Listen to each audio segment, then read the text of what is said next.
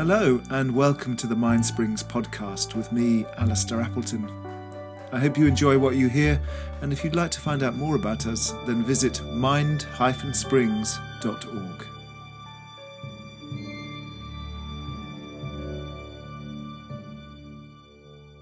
And I wonder if it's worth investigating whether thought is an addiction.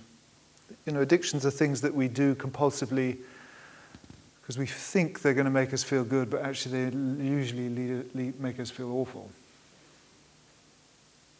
Sort of a compulsive but ultimately destructive.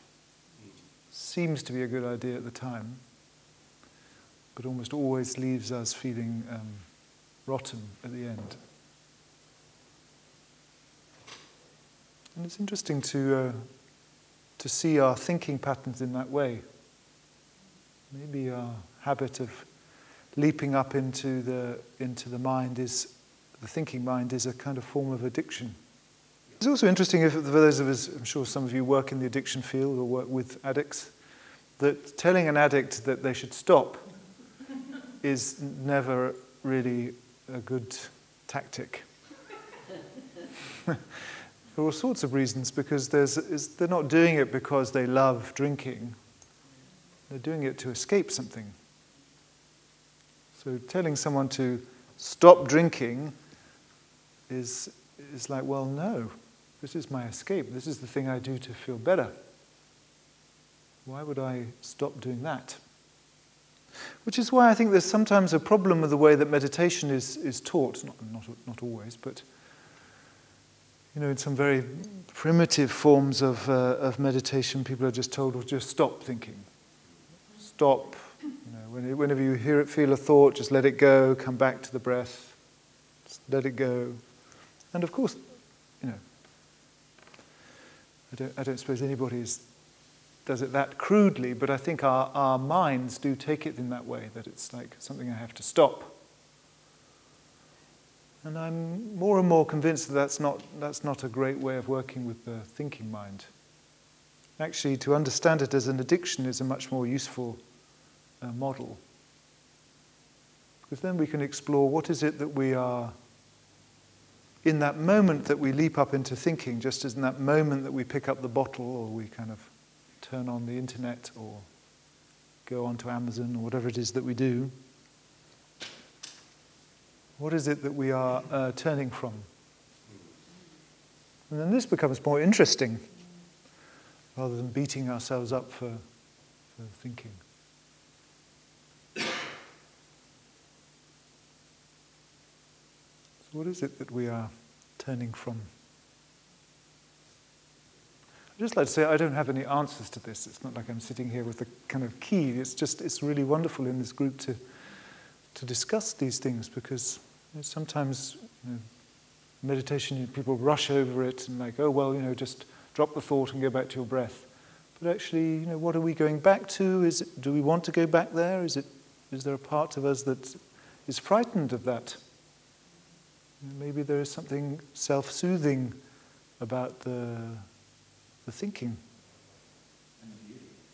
So this is wonderful, because this is what we're going to be working with all week. This frustration we have with ourselves. It's a beautiful sunny day. Here I am worrying about X, Y, or Z. This is, I think we all feel that. Walking along this blistering blue sea and lovely sky, and you're thinking about your tax return or like some trivial thing that you haven't sorted. And then there's another thing that comes that we often don't then spot, which is like, oh, as Gary pointed out, oh God, I can't believe I'm doing that. I'm wasting my time on the island. I should be, all blissed out and like in my heart. But that is, I've got it wrong again. But that part of ourselves, this is also part of the whole display that we have to hold in our awareness. It's not just it's everything. Everything that comes up is valid. It's not that, this is a bad part of me, or this is like the thinking part is a wrong part of me. If you're thinking, you're thinking. The instruction to come back into the body is, if you like, an alternative. This is another option. We could think, we could beat ourselves up for thinking, we could beat ourselves up for beating ourselves up for thinking, or we could cut through and come down into our body, but we probably won't. We'll probably go on thinking. And it's all okay. On some level, it's all okay. But just the somatic path is another option. And we can see, what does it feel like? Does it feel like a more skillful, a more coherent, a more pleasing place to be? Just resting in the going and coming and going, the toing and froing, the kaleidoscope of the heart. It's just another place to be. But it's nice to have options. And ultimately, this is what Reggie teaches, and this is what many of us have discovered, that actually it's that place that gives us just that more space, that gives us a kinder space to witness all the other things. But this is for us to discover. This is not, you don't just believe me. To witness all the other things, including thinking. Yeah. Well, not even to witness, just to be aware of it. It's not really separate. It's part of the whole display. So our thoughts and our frustration about our thoughts and the blue sky, and it's all happening. But the Buddhist path suggests that a more skillful place to experience it all is in that open-hearted awareness. But it's up to you to test it. Don't just believe it because it's in a book or because I said it. We need to actually feel it. Does it feel better than drinking 6 bottles of Merlot? I don't know. I mean, personally, I think it does. But then that's because I do it. It's where I hang out. A very simple example would be the part of you that says, "Oh, Gary, you're thinking and you should be enjoying this beautiful weather." Can you feel that part of you? Can you recognize that part of you? Yeah, that's up here though. Right? Well, can you get into that space? Can you be in that voice? Yeah. And what does it feel like in your body? Toxic. There you go. So that's what you feel in your body when you're in that seat, in that part of you. And feeling toxic is, it's not so nice. So that's what I mean by, there's important information in it. That when you're in that seat of like the critical voice, it has an impact on your body. It has an impact on your state of being. And rather than just sit there without thinking about it, we can go, "Oh, this actually doesn't feel so good." Yeah, and then there's some action. Then you write it. If you are aware of that your thoughts are making you feel toxic, then there's a response. It's not just a cold, objective witness. This awareness goes towards, if something's hurting, then it will make adjustments to stop it hurting. If something's joyful, it will rejoice. If something's uncertain, then it will wait with it, holding its hand until it's resolved. I think the mind that is in touch with its inner awareness, what you want to call it, you can call it whatever, the self with a capital S, or Buddha nature, or just open-hearted awareness, whatever that thing that we connect with, we might call it, is a self-writing mind. Things kind of, it's like if you walk into a room and a picture is wonky, you know how to write it. It's not like I need to get a diagram, I need to phone some friends, or I need to have a map. You just straighten the picture. And when we're in that kind of open state of just simple, ordinary mind, the solution is obvious. There's not a big fuss. So we just stop drinking, or we just don't think so much.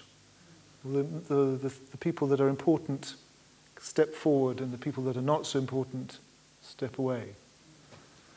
There's a beautiful image in Richard Schwartz's work of the potter's wheel. You know, it's like the awareness, the kind of open-hearted awareness is like the spinning of the wheel. So whatever you throw on the wheel, it kind of forms.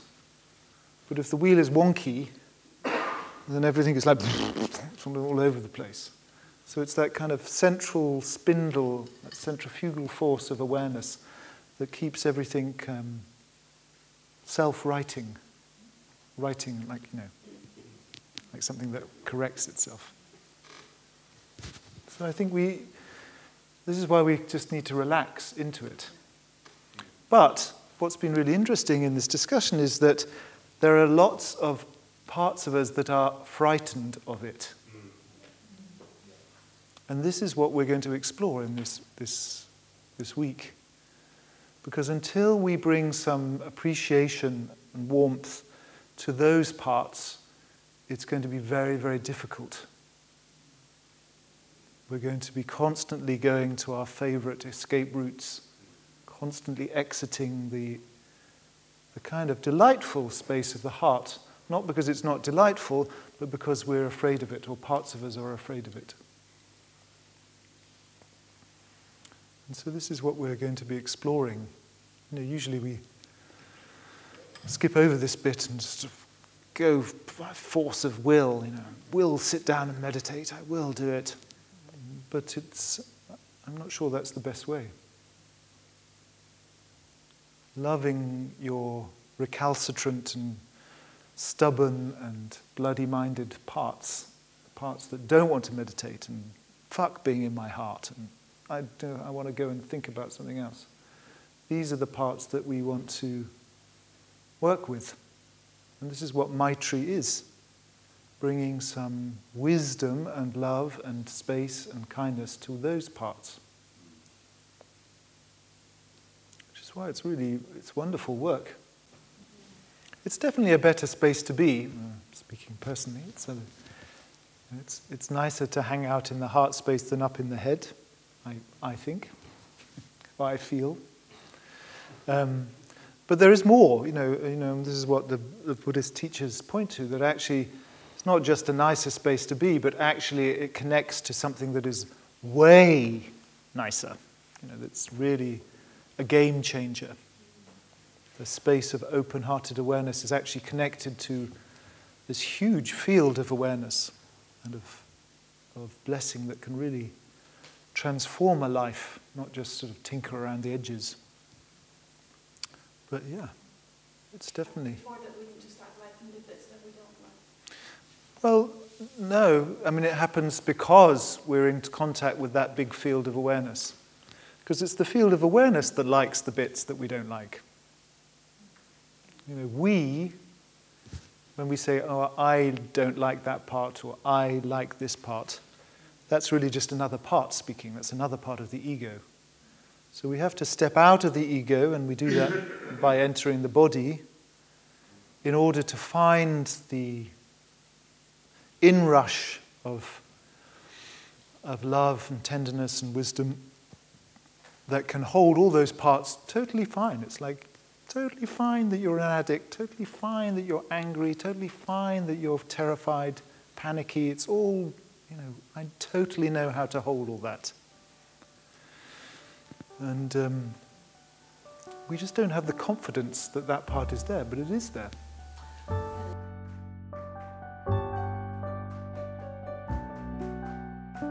Thank you for listening, and please do join us again for more podcasts from Mindsprings. You can find out more about us and our work at mind-springs.org. That's mind-springs.org.